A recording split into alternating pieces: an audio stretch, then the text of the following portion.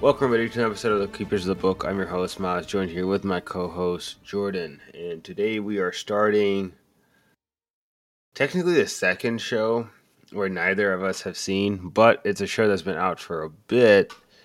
And it's not a rewatch for either of us. Right.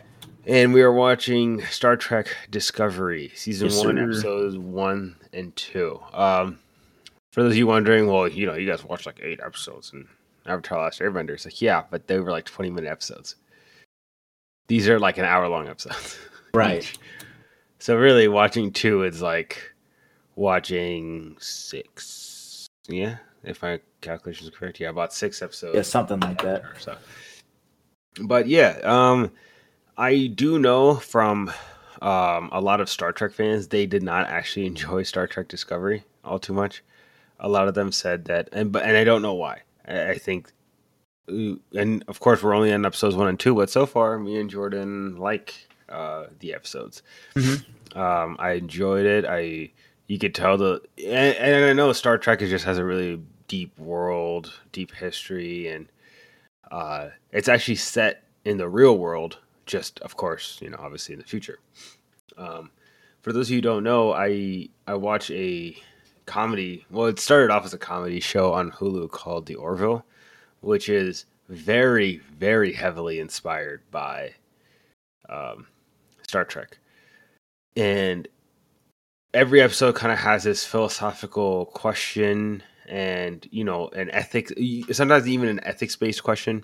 Right. And they're real ethics. It's not like, the ethics things that you get at corporate offices where it's just like, don't steal Post-it notes and whatnot. Don't steal my Post-it notes. Yeah. Which, by the way, that's not ethics, right? If you guys have seen The Office, you know what I'm talking about, where like Oscar's like, this is not ethics. This is just don't steal from the company. Ethics would be, would you steal bread to feed your family? And the Orville, and again, I never saw the original Star Treks. I'm talking like the old Star Treks in the 1900s. But I know that they had a lot of question and satire is not exactly the right word, but a lot of conversations were started about the real world because it made you question things. And the Orville did this a lot. So I will say that so far, I am not seeing that from Star Trek Discovery at the moment. It seems more so to be about less about the philosophical questions about real world and ethics and right and wrong, blah, blah, blah. But it is more so about the action and world building, which I'm cool with, of course. I agree. I like the world building is my thing too, Yeah.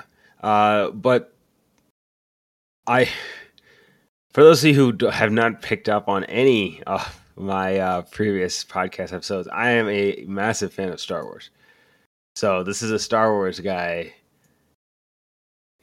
trying to make sense of Star Trek stuff. Which I mean, that can be one in its own. You know what I mean? Yeah. So if there's any Star Trek people out here and they're like already getting triggered, it's just like, yeah, just know that you're getting upset at a Star Wars guy, so it makes sense. All right, so but don't get mad.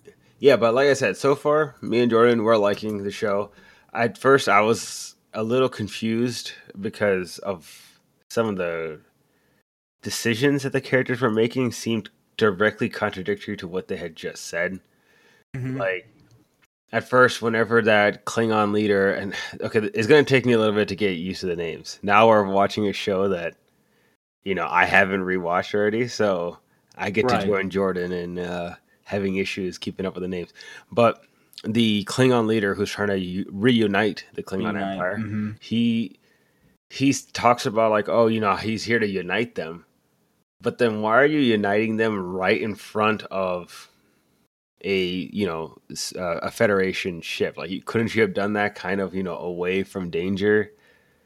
But would it be possibly like a show of power? Right, but it gets answered pretty quickly. It's because he's doing that to goad them into a fight. And then they say we come in peace, but that's not the truth. Yeah, so excuse me.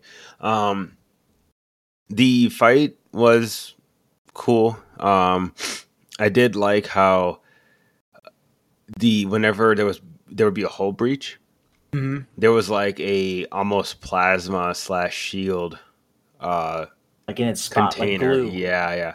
And I understand that, like, that was supposed to be a temporary thing. It's not supposed to be there forever, and that was cool. Because I was wondering that in space, right? Like in Star Wars, what the way they've shown it is there's a hull breach. They have a lot of sectioned off hallways. So if there's a hull breach in a certain area, they would just close the doors. So, it doesn't suck out the oxygen of the entire place. The Expanse, of course, the way they handled this was that because bullets will pierce a ship, everyone is wearing vac sealed suits. So if there's a breach, it's already depressurized. All the oxygen's already kind of gone from the cabin, which I think that's pretty cool. And that also prevents fires, by the way, right? Because if there's no oxygen, there's no fire. Yes, I guess that's true. I guess that's true. Yeah, I didn't think about it like that. Yeah, so Expanse was great. For those of you who are joining us after we've already seen The Expanse, or you just followed along and didn't watch The Expanse for whatever reason, go back and watch The Expanse. Best show out there. Alf, it was really good. I will die on that hill. I thought it was also, I wrote on the notes in the first episode, right, when she kills that Klingon warrior. Mm-hmm. What's her name? Burnham? Yeah. Yeah, so when she kills that Klingon warrior, and then they bury him in that coffin, and then they put that coffin, they cover one of those, I think it's a holy ship or something like that. They cover the holy ship with coffins of their dead warriors. And I wrote in my notes that is metal AF. I mean, yeah, I guess you're right. I mean, I don't know if that's the most efficient use of a dead body, but I mean, it's already dead, so it's like, might as well use it to build an armor around your holy ship. I mean, that's kind of cool. That's just kind of cool. To be honest, there's not going to be a whole lot that we can talk about right now, just because it is just the first two. But as far as the fight scene went, I don't know if it was Paramount, the streaming itself that was the issue, but it seemed like I had some issues with colors in the space scene. Yeah, there was almost like a rubber banding. Again, I don't know if this was an issue on my end with Paramount. I also had issues with the subtitles being way faster than the audio. Oh, no, I didn't have any of those issues. Did you have issues with the audio being desynced from the actual video? So, it was off by just a little bit, enough to where you could tell something was off, but not so drastic to the point where it's just getting in the way of your enjoyment. But someone would start talking, and then the lips would move just like a fraction of a second after. Oh, no, I didn't have any of that. Yeah, I'm not sure what was going on my end. I could have, though. Yeah. Very well could have. Maybe I just didn't notice it, but I didn't think I had any of that. Maybe I did. Who knows? Yeah. Which maybe. I figured I would notice it, but again, I don't know. First of all. Okay. Question. What did you think of the captain's death? I mean, I knew that was coming. I knew she was gonna die. I didn't think she was gonna die episode 2. But yeah, I knew something was not I knew she was gonna die just by the way that pretty much they interacted with each other. I mean, she already got knocked out by one of her shipmates. So I mean, my thing mainly with that was what I was thinking next pretty much was, oh, she's gone. They're gonna kill her just by the way that they framed her in the first. Oh yeah, right 100%. Before the fight, I guess you could say. What bothered me about that scene was that it felt a little weirdly done. Like, you have a gun, and the guy has a sword. I understand he kind of sprung up on you, but Come on, man, get some distance. Yeah, and then again, you have a giant Klingon versus a small woman. Like Yeah, that just. I feel like, I and think they're yeah, gonna that's make it another thing out. too. Why would you send your captain and your second in command onto a boarding party? Like, if you were to normally, military rules dictate that if the captain's going to go, then the second in command stays on the ship Yeah, because you don't want that's to weird. sacrifice your two highest ranking officers in one mission. And then also, by the way, these guys are not foot soldiers, right? So if you're They're going to send anyone, you discoveries, need to yeah. be sending riflemen and stuff like that. Why are you? Actual soldiers instead of whatever you Yeah, sent them. instead of your top two command structure, like, come on. Yeah, that didn't make much sense to me sending them either. I mean, I don't know. Maybe they had to kind of kill those off to kind of start the story. I guess, but I feel like they probably could have done a little bit better. Another thing that I did not, and maybe you can explain this to me. They did not want to send a bomb in to kill the leader, right? Because he didn't want to turn him into a martyr. Or martyr, yes. Which is fair. But then they send the bomb in anyways to cripple the ship, which is cool. I'm fine with that. But how do you know that bomb was not going to kill him? Yeah, how did you know he wasn't like walking through that one and walk space? And two, after she ends up killing the Klingon guy ends up killing the captain. What's her name? Burnham kills the Klingon guy and ending up turning him into a martyr anyways.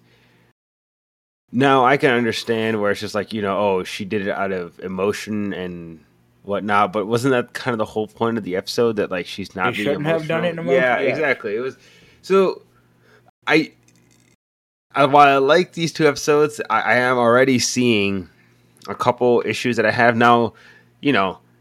This could be one of those TV shows where you just kind of like, if you look into it, you're just going to find disappointment, right? And if you just kind of just accept that there are holes, just accept it and enjoy whatever it is you can, I'm cool with that. But again, I run a podcast where I had to talk about shows and stuff, so I am going to bring this stuff up. Why wouldn't? But then that's the thing too. It's like, well, why don't you just? Some people would say, well, why don't you just watch it for this or that, or they have some sort of opinion, and you could, but that wouldn't.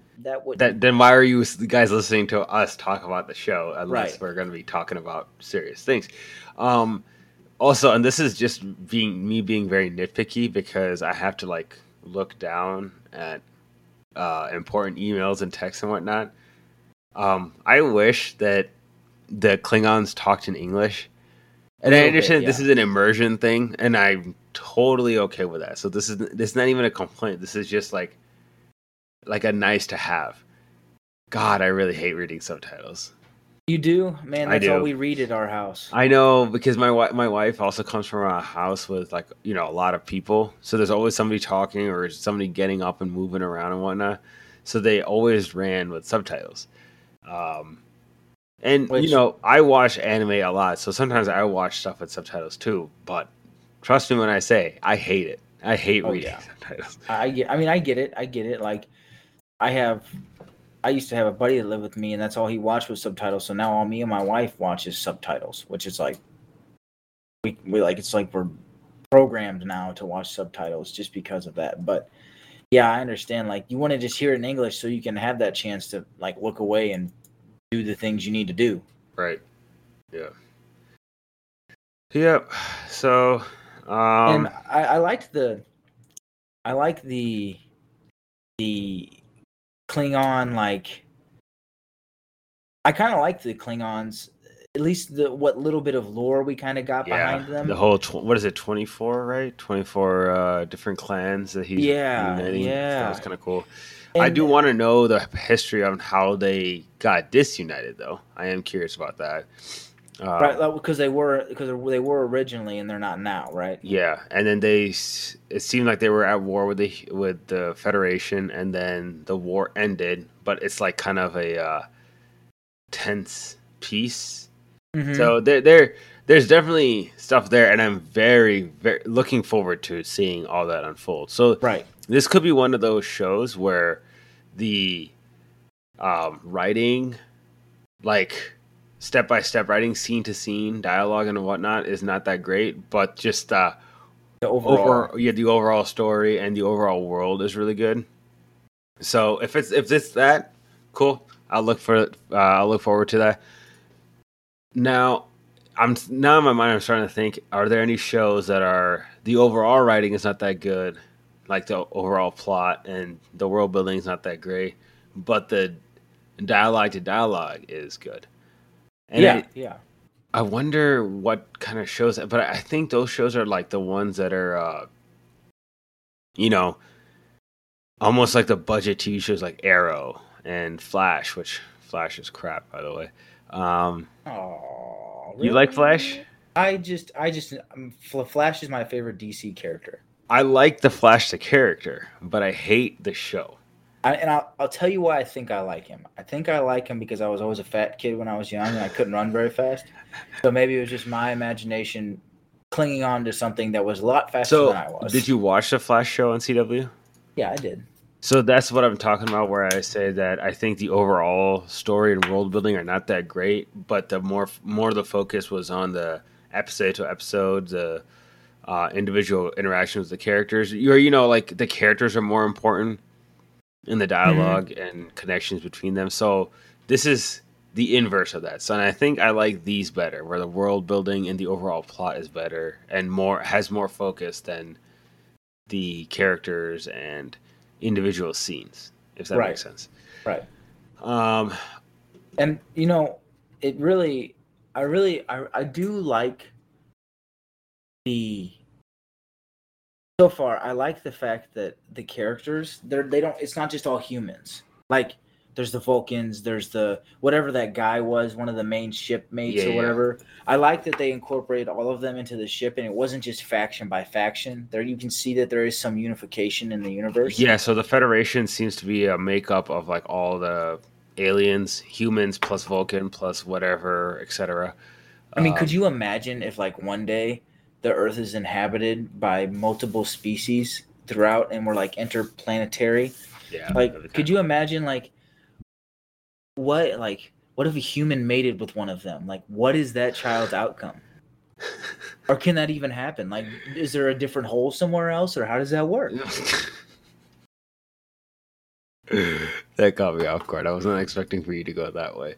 Well, you gotta give a little bit of interesting, like, I'd throw my spin on it, but yeah, that I was always wondering that when I was watching. I was like, man, what if that captain got with one of her shipmates that wasn't human? Now, how would that work? But that's just my mind. I'm a goof, I guess. But yeah, I like that facet of the show. You're our goof, Jordan. You're our goof. I know. Okay, so I think, unfortunately, that's pretty much all I got for these 2 episodes. Again, new show. I don't know any of the background of Star Trek, so right, we're just gonna have a lot of questions at the moment, and probably gonna look down to any of you Star Trekkies out there. But if you have, comments and whatnot, join the Discord or exactly on Twitter. If you have some information that we're not privy to that could help us, especially understand some of the lore, that would be great. Because I mean, again, all we know is that they're really just an information gathering squad that got caught up in a war per se. Right. You know what I mean? Yep. So I mean, it's always interesting to me to see if anybody can provide any lore, which would really help me, because that's me. I mean, if I speak for you, if I'm not speaking for you, whatever, but I know that me and you both enjoy like if we play a game, we want to know the lore. If we watch a TV show, like we're like, okay, more lore. Then let's give us the story. Yep. No, I agree. Because you can make, as a TV show, you can make it interesting at the beginning with the lore, and not screw it up so bad where it's boring, and then give us the story. Yeah, no, I agree.